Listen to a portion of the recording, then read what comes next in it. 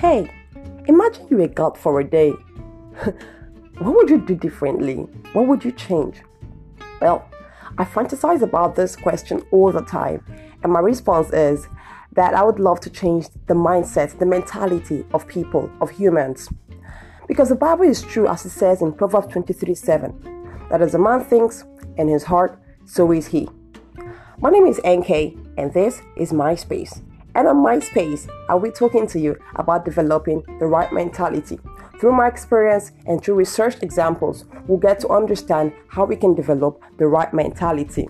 Because yes, a change or sharpening of mindset, of mentality, is what our world needs to become a better place, is what we need to make our lives better. Stay tuned in.